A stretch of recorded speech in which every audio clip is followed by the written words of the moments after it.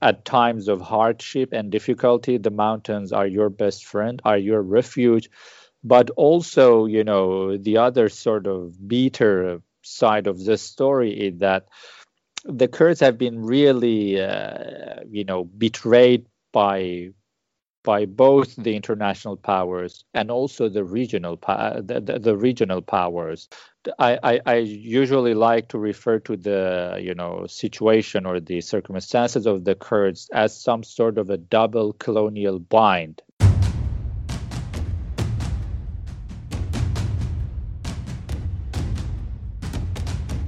You're listening to War College, a weekly podcast that brings you the stories from behind the front lines. Here are your hosts.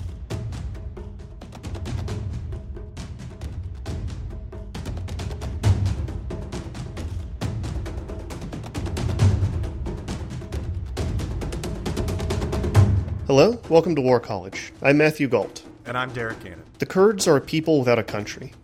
They occupy large swaths of lands in Iraq, Syria, Turkey, and Iran, but have no central government. Kurdish fighters have been constant allies in America's fight against ISIS, and Peshmerga troops fighting on behalf of the semi-autonomous Kurdish regional government in Iraq fought against the militants after they stormed Mosul. Without the help of Kurdish forces in Mosul, Raqqa, and across the Levant, America couldn't have defeated ISIS so handedly. In December, after a conversation with Turkey's President Donald Trump announced U.S. troops would be leaving Syria on grounds that ISIS was defeated. Then things got complicated.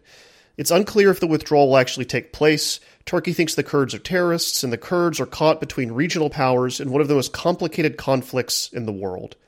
Here to help us sort this out and get the Kurdish perspective is Mohammed Salih.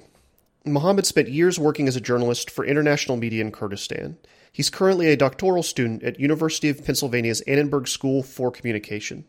Mohammed, thank you so much for joining us. Thank you for having me. So, really want to start with some really basic stuff for the audience here, Mohammed. What is Kurdistan? Where is it? And who are the Kurds? Well, Kurdistan is basically the land that has been historically populated by the Kurdish people. There are also a number of other, ethnic and religious groups who have been, living or populating that region for a very long time. But geographically, it is located on the border areas between the states of Iraq, Iran, Turkey, and Syria. And the Kurds are generally referred to as the largest nation or national group without a state of their own. And, this has been basically a result of the great power, dealings and agreements following World War I and the collapse of the Ottoman Empire as a result of that war. So what happened after World War I or the First World War was that the British and French colonial powers divided the Ottoman Empire into a number of different nation states. And there was supposed to be, as part of, a series of agreements, there was supposed to be a Kurdish nation state as well. But, that did not happen. And so the result, the outcome of that was that the Kurds have been divided among these four nation states in the region. And unfortunately, they have been grossly mistreated by the governments of these states, over the past century or so. Okay, well, so why do these regional governments, Turkey, Iraq, have so many different ideas about who the Kurds are and where the territory sits? Yeah, well, the primary reason why, if your question is, why these states and their governments have not been treating the Kurds justly, I think, the primary reason really has to do with the very conception of the idea of the nation in these newly emerging, nation states after the First World War. So what has happened is that in all of these countries, but particularly in places like Turkey and Syria, the dominant nationalisms have been sort of defined along very narrow lines and terms, and they have been effectively ethno-nationalist regimes that have seen Kurds, primarily as some sort of a threat to the well-being, to the survival of their nation-state, of their nation-state projects. And, this viewing of the Kurds as the other, as a threat to the survival of these nation states, as a threat to the survival of these nationalisms, has basically meant that these states have not really refrained from any sort of means in order to suppress the Kurds and to ensure that the Kurds would remain, as a subordinate group within the borders of these nation states. I think the clearest example of that, and the one we've talked about on the show before, is in Turkey, correct? Yes, that's correct. So in the case of Turkey, right from the beginning, when Ataturk basically launched, his war of independence and later the nation state of Turkey, well, at the beginning, he made some overtures to the Kurds and, tried to rally the Kurds around his struggle for the independence of Turkey. Mostly along religious lines, which was kind of, the common identity thread between both the Turkish population and the Kurdish population in the country, as, both groups are largely Sunni Muslim groups.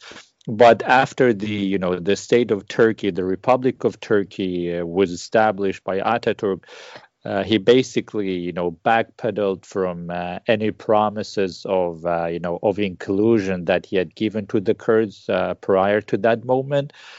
And in the case of Turkey in particular, there has been a very sort of uncompromising view of what the character of this nation state is and should be like. And so the Turkish, nation state has been a purely ethnic Turkish, or has been conceived as a purely ethnic Turkish nation state. That has meant that, every other group in that country, and as we know, that country, the country that we call Turkey today, has been historically a very diverse, territory and land. But with the establishment of the Republic of Turkey, the state has been constantly, on sort of some sort of crusade or a campaign in various forms, military and, cultural and other forms as well, to ensure the subordination and in many cases actually the erasure of the culture or of the identity of these other non-Turkish groups within the borders of that nation state. And, they have been pretty successful in a way in terms of melting to a very large extent a lot of these other, sort of rival identities into this Turkish national identity. But in the case of the Kurds, because, the Kurds constitute such a large sort of, portion of the population of Turkey, something around 20%. And, there has been a sense of Kurdish national awareness since the late Ottoman times. So it has not been really a very successful project as far as the Turkish, nation state project has been concerned. They have not been really able to assimilate or melt, the Kurdish identity into this newly forged Turkish national identity. So, there have been different rounds of armed struggle and, political struggle by the Kurds toward, this sort of exclusionary vision that has been at work within this nation state, which is Turkey. There's a dream of a united Kurdistan. With what you've just said, along with how Turkey's kind of handling the Kurdish positions and the Kurdish people. Is it possible in the future? Do you feel that there could be a united Kurdistan? Well, it is very difficult to tell because of the very difficult geopolitical circumstances in the region, and also because of the reluctance of the major world powers to recognize an independent Kurdish entity. A lot of people, when they talk about Kurds or Kurdistan, would usually say that the eventual dream is some sort of a united Kurdish state, but I think that is not really necessarily the case. First of all, because the Kurdish populations in each of these countries have their own sort of particular characteristics, their own particular condition that they have been working within, struggling within, and not the aim of all these Kurdish populations in each of these countries is even necessarily to establish an independent state. We like that would secede from that country. Let's say, for example, an independent Kurdish state that would secede from Turkey, or an independent Kurdish state that would secede from Syria. The ultimate goal for the Kurds is really the recognition of their cultural and political rights, a recognition of their identity. And and as long as the nation states, as long as the central governments or regimes within these nation states are willing to genuinely accept this, and to work with Kurds as as an important component of their states, and allow them to enjoy cultural and political rights within the territory that they populate or occupy. I think that would be quite satisfactory, to a lot of the Kurds. But the problem has been that the policy, the attitude from these central governments has been really, by and large, one of denial, or just colossal oppression, amounting to genocide or ethnic cleansing. So within these kind of circumstances, the Kurds have been naturally resisting and reacting to these kind of oppressive measures, and these really oppressive policies of these central governments and regimes has really fueled the Kurdish desire for wanting to have some sort of an entity, whether that is in the form of an genuinely autonomous entity within the borders of the nation states,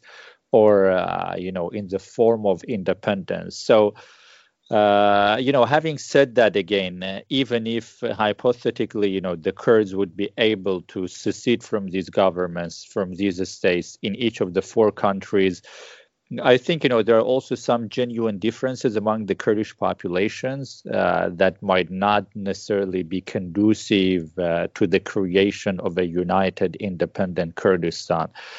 And I think, that is fine. And, there are like a lot of other cases of one nation sort of having, sort of being divided into more than one state, right?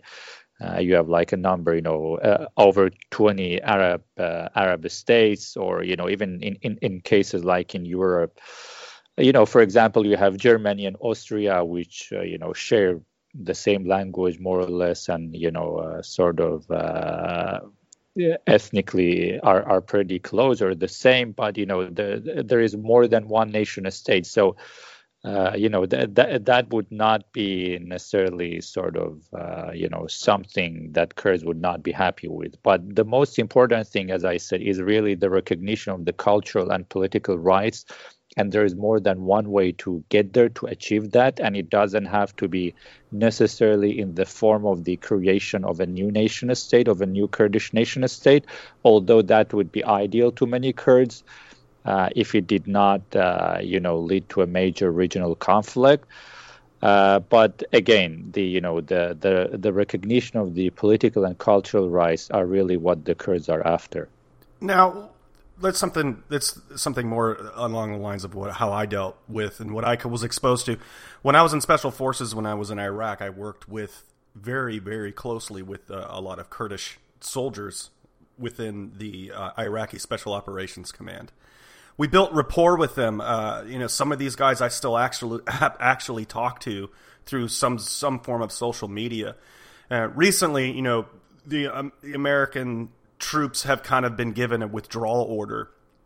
What's the general feeling, especially with the Kurds in Syria, and how do they feel about that withdrawal? Is it something that they're taking personally, or is there an opinion left or right there within the Kurdish population?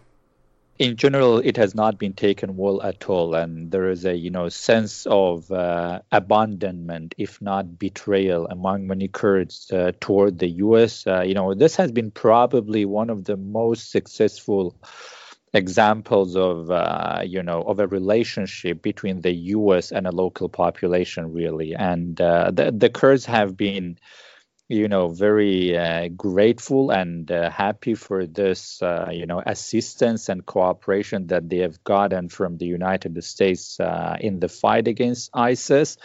But, things are not sort of on a path yet that the Kurds would feel secure enough, to be acting on their own.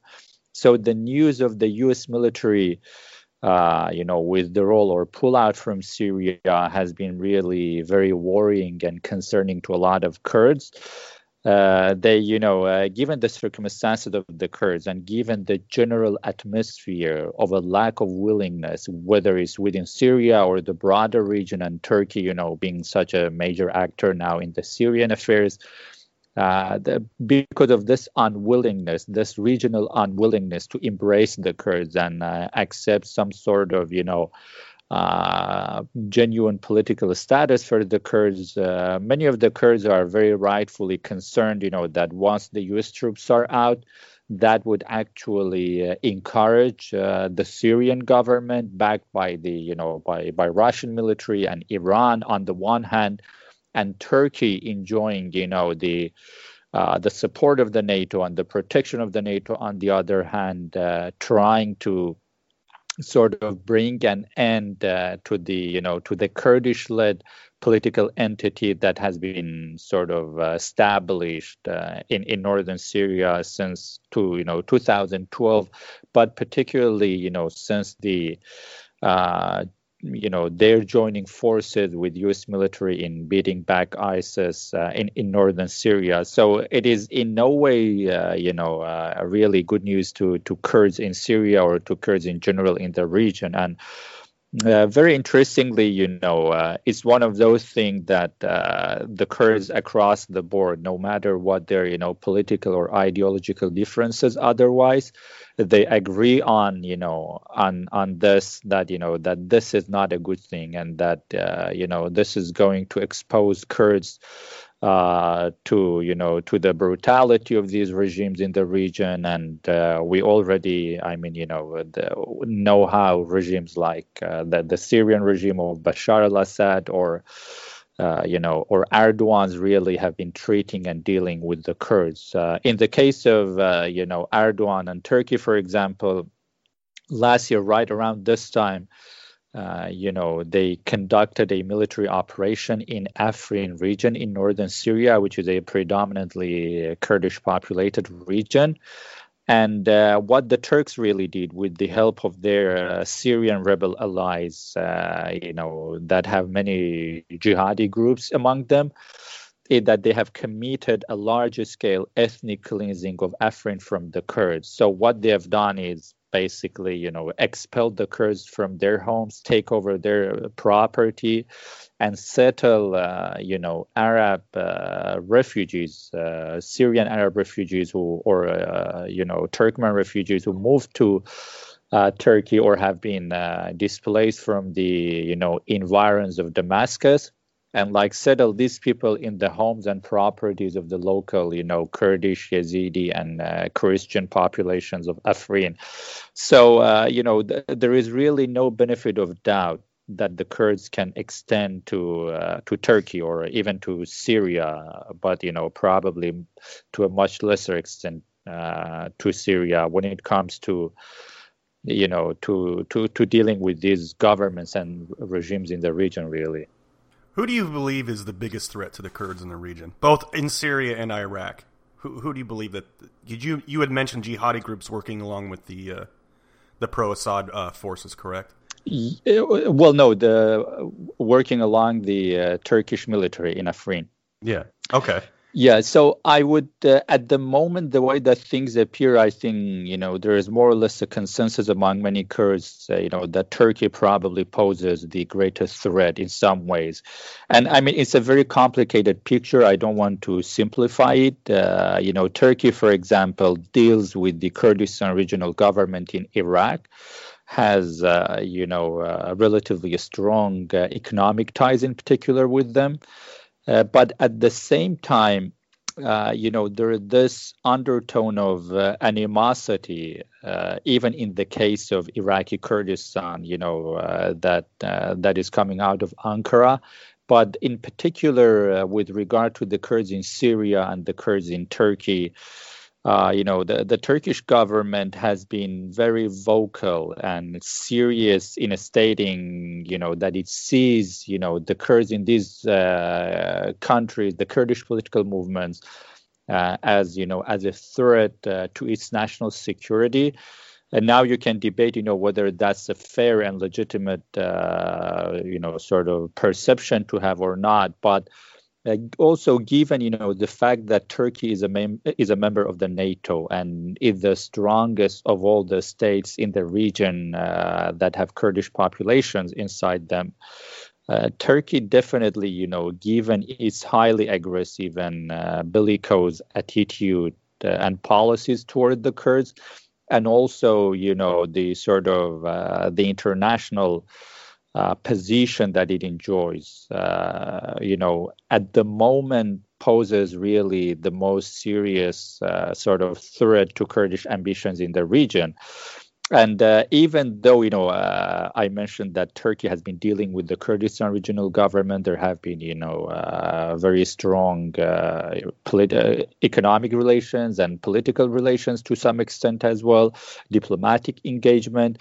But Turkish officials, including President Erdogan himself, have, said, like on a number of occasions, that they do not really view, a Kurdish entity anywhere in the region favorably. And that applies to the Kurdistan region because they see any sort of, success of the Kurdish political movements in any of the states as some sort of threat to the territorial integrity and national security of their country. But, as I said also, this is something that is really debatable. And if Turkey were to modify its, position, the way that it ideologically sees the Kurds, and if it were to, to be willing to engage with the Kurds in the region, it could really gain and benefit much from, having the Kurds on its side. And as I said, especially in the case of Turkey and also Syria, the Kurdish political movements, they are not pursuing, a project of an independent Kurdish state. So, Turkey should welcome that, should embrace that, and, should try to accommodate Kurdish political demands and aspirations. Then that would really open the doors to extensive cooperation, between Turkey and the Kurds, whether it's within Turkey or in Syria or Iraq, or generally across the region. Do you see Turkey flexing to recognize the Kurdish regime, or at least give them political recognition? Do you see them leaning towards that? You mean in Syria?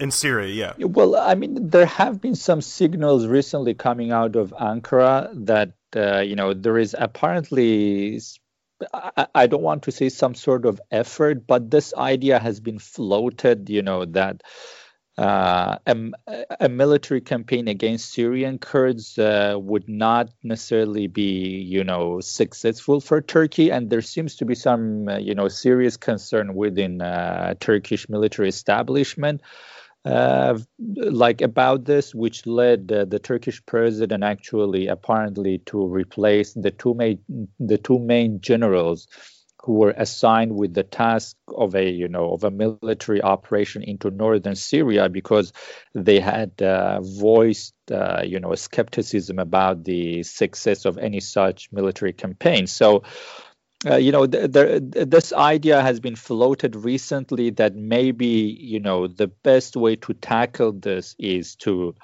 revive, the so-called peace process within Turkey between the Turkish government and, the Kurdistan Workers' Party, which is the main, Kurdish political organization in Turkey, although it is, an outlawed one in Turkey. And so the idea is if this peace process were to be revived, and if Turkey and Kurds mend fences, that would smooth things when it comes to Syria, and if that happened, that is quite likely that any serious rapprochement inside Turkey between the Turkish government and the Kurds or the Kurdish political movement in Turkey would really play a very important role in facilitating and understanding a positive, relationship between Turkey and, the Syrian Kurdish political entity. So, but given the circumstances of Turkey and the dynamics within, Turkish national politics, this is not also something, that is easy to happen. It is not impossible. It could be achieved. It could happen, but the dynamics, especially, the political dynamics within the, ethnic Turkish sphere in Turkey are such that, any sort of aggressive or bellicose policies toward, the Kurds or, the Kurdish political movement in Turkey is always quite conducive to the parties in power in terms of helping them, maintain sort of their status and being able to, to win votes and succeed in elections. And Erdogan has been doing, quite a lot of that and pretty successfully over the past few years. As we have seen that, usually around the time of any major elections in Turkey, whether it is, the parliamentary elections or municipal elections or presidential elections, Erdogan has been sort of starting some sort of military operation against PKK or Syria, or, the Kurdish-led entity in northern Syria. And he has been able to use that to his advantage to win over, those sections of the Turkish population who do not favor, a sort of rapprochement or agreement with the Kurds. So it seems to be, even though, it's bad policy, so to speak, it's been really good politics for Erdogan. And he has been able to use, this anti-Kurdish sort of, attitude and policy to his advantage within the sphere of domestic Turkish national politics. Let me ask a dumb American question, if I can. Well, they say, there's no dumb question. There can be only dumb answers. Well, let me ask an ignorant American question then. It seems to me that from the outside looking in, I know this is a really complicated conflict, but the Kurds in various regions and in various ways were instrumental in defeating ISIS, which was not just an existential threat, but a direct threat to a lot of these regional powers. Did that not buy them any kind of political goodwill from anybody? Why does it feel like that didn't earn them anything? Well, I would say, unfortunately, no. And that's actually a great question. One would think that given the prominent role that the Kurds have played in, in defeating the Islamic State or, the so-called ISIS, that, that there should be some sort of change in regional attitudes, both maybe at the popular level, but also sort of at the more elite political level. But at least when it comes, to the elite political level, we have not really seen that. And that is, again, as I said, it goes back to the very way that, these nation states in the region, no matter, the change of government or the change of regimes, have by and large come to view Kurds as a threat to the survival of their own, states or their own sort of, national projects. And unfortunately, this very hostile view toward the Kurds has been, very much persisting, has been very resilient, and has sort of transcended these changes of, as I said, political regime or ideology, more or less. You have to to really separate the state of Iraq from the other ones in this case, as at least in the last couple of decades or so there has been sort of more flexibility from the Iraqi governments to a certain extent toward the Kurdish question within that country, and there has been sort of a better understanding. But generally speaking, broadly speaking, the prominent role that the Kurds have played in defeating ISIS, which, as you said, posed a very serious threat to the very existence of these, at least of the, the political system and the state in both Iraq and Syria. The central governments have not been really willing to sort of use that to turn over a new page in their relations with the Kurds. And as I said, as complicated as the Kurdish question is in the region and within the, sort of boundaries of each of these states, it is not something that cannot be solved. It actually, if there was some sort of flexibility, if there was some, willingness to understand and to engage with the Kurds and grant them, some form of genuine political and cultural autonomy within the borders of these nation states, that would definitely, play a very important role in terms of easing, the regional tensions as far as, the Kurds and the central governments in these states are concerned. But also it would really contribute greatly to improving the relations between, each one of these states. So, the intrastate relations, because it has happened on multiple occasions that the Kurdish question has been also a cause of tension between, the regional states. And so, a genuine resolution of the Kurdish question in the region within, each state would contribute greatly to domestic stability within the borders of, those states, but also contribute very significantly to improving intrastate relations and really, sort of unleashing this potential that these states have in terms of, development and progress, and not using a lot of their resources to, to suppress and oppress and ensure the subordination of the Kurds. There's been we've talked to some Syrians here on this radio on the podcast here, and it's the Syrian conflict. I'm going to say conflict is confusing to many people that are casually observing it. Initially, the Syrian people that started this thought it would be a revolution, not unlike their own Arab Spring that they saw in Egypt and in the northern African countries. And once like the larger groups of folks got together and got involved, such as Russia, Turkey, the United States, and even Kurdish factions, it seems to have most people can they hear the Syrian conflict and they immediately assume it's about ISIS.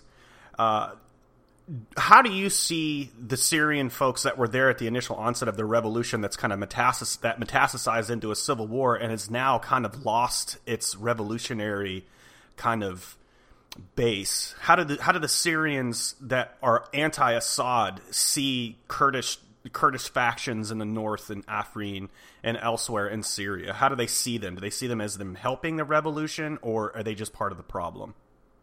Well, I mean, we have to make a number of distinctions here. First of all, as you said, what started in Syria in 2011 was a, genuine popular uprising from a population who was largely, fed up with a dictatorship running the country and, robbing them off of their potential and their resources, for a better future and for a more humane future. And, at that stage, the protests were not only confined to places, to sort of the larger cities like Damascus, Aleppo, Homs, or Hama.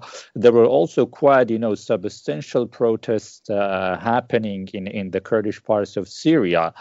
But unfortunately, the way that, that situation in Syria evolved, it gradually moved from a peaceful, uprising by the Syrian people of all, different sort of ethnic or religious backgrounds, probably, maybe to a lesser extent so in the Alawi areas for whatever reason.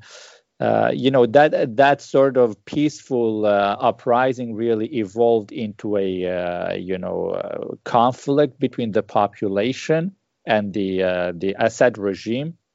And of course, the culprit for this was really the Assad regime and their main backers who were the Iranian regime at that point early on in the conflict. So they resorted to violently suppress the protest, and gradually, that sort of extensive and brutal use of violence, led to, to the creation of sort of an armed resistance or rebellion among, the ranks of protesters.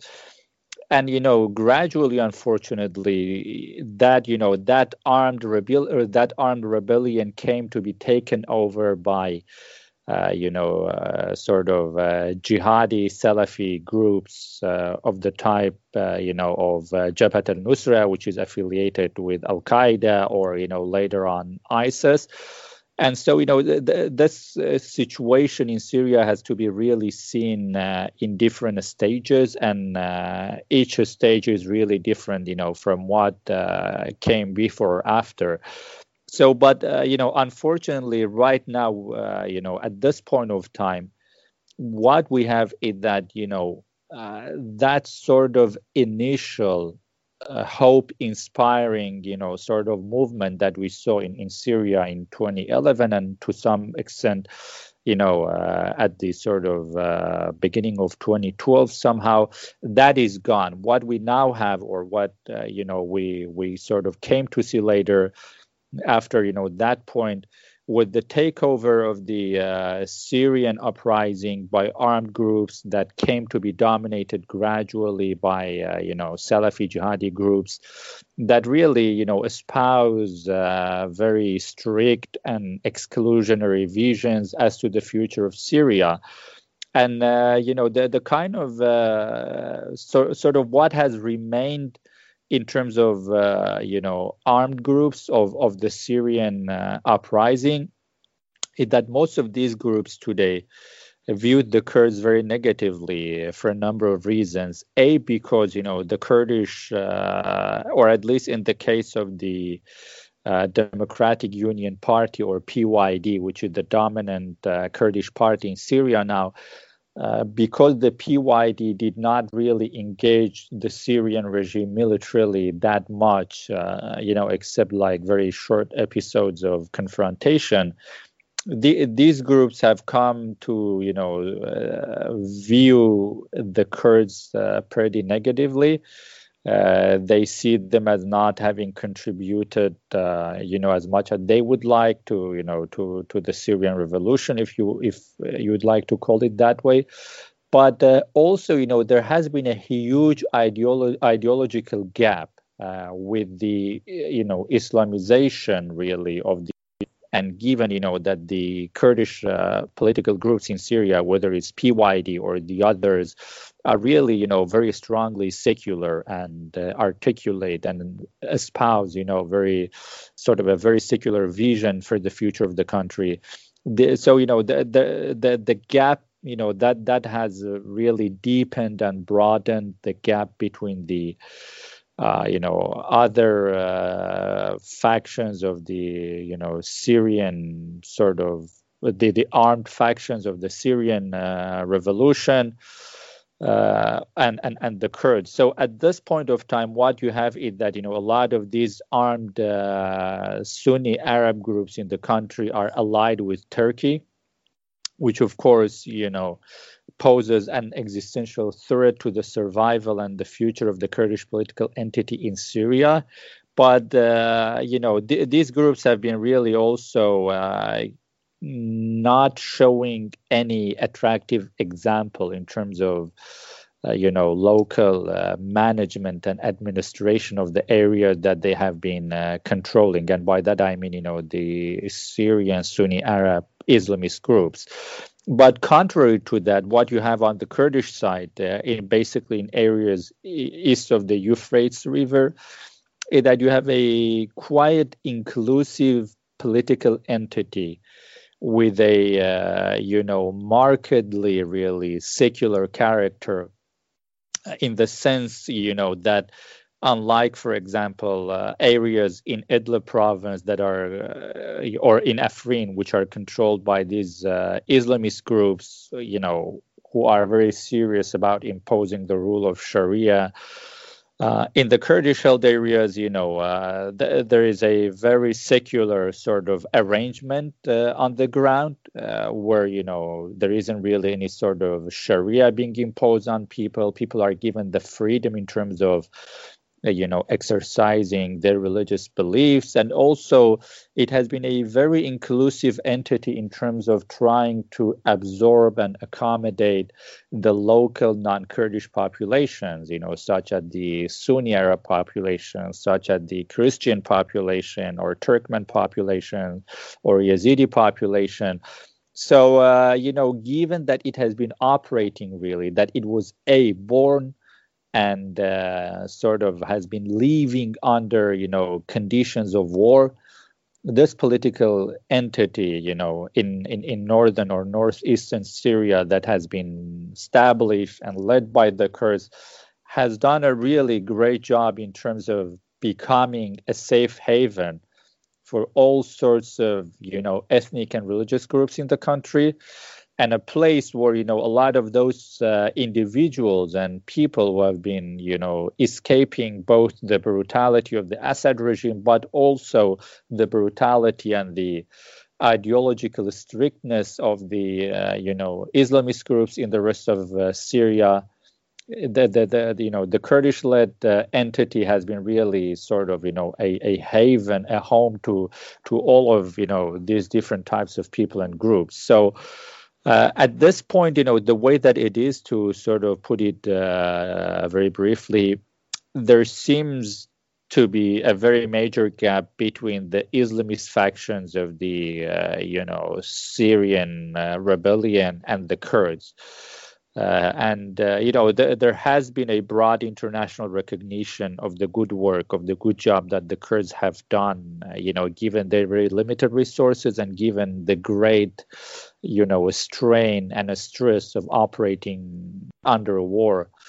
But contrary to that, the world also has really come to recognize that a lot of these other Syrian, factions, and primarily the Islamist ones, have really, not been able to espouse anything, any sort of vision that is attractive, to their own populations, but also to the outside world. And quite to the contrary, some of them, such as, Jabhat al-Nusra or ISIS, have become, a global security threat, and not only, sort of confined within the borders of Syria or the region. So, the at this point, as I said, the way that things are, the Kurds have come to sort of win a lot of support and recognition for the work they have done, and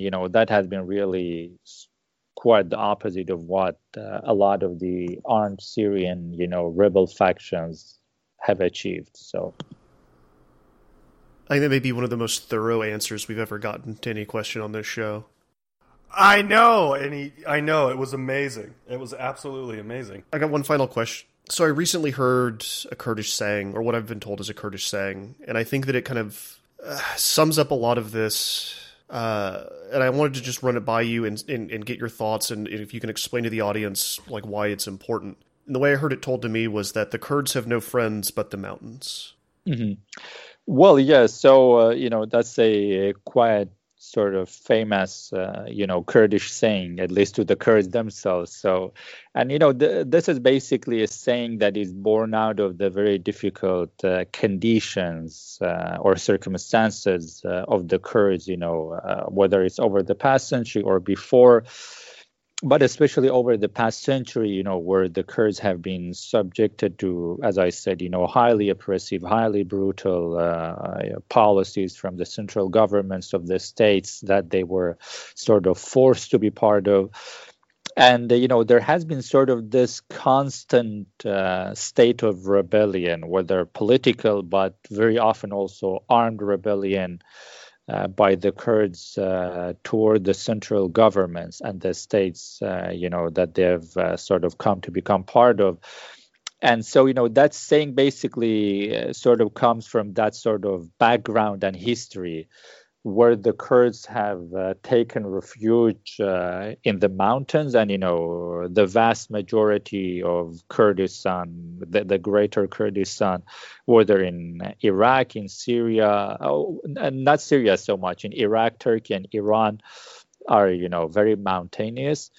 And so, these mountains have been always a home for Kurdish, revolutionaries and rebels. And so, that saying basically comes from that bitter experience that, at times of hardship and difficulty, the mountains are your best friend, are your refuge.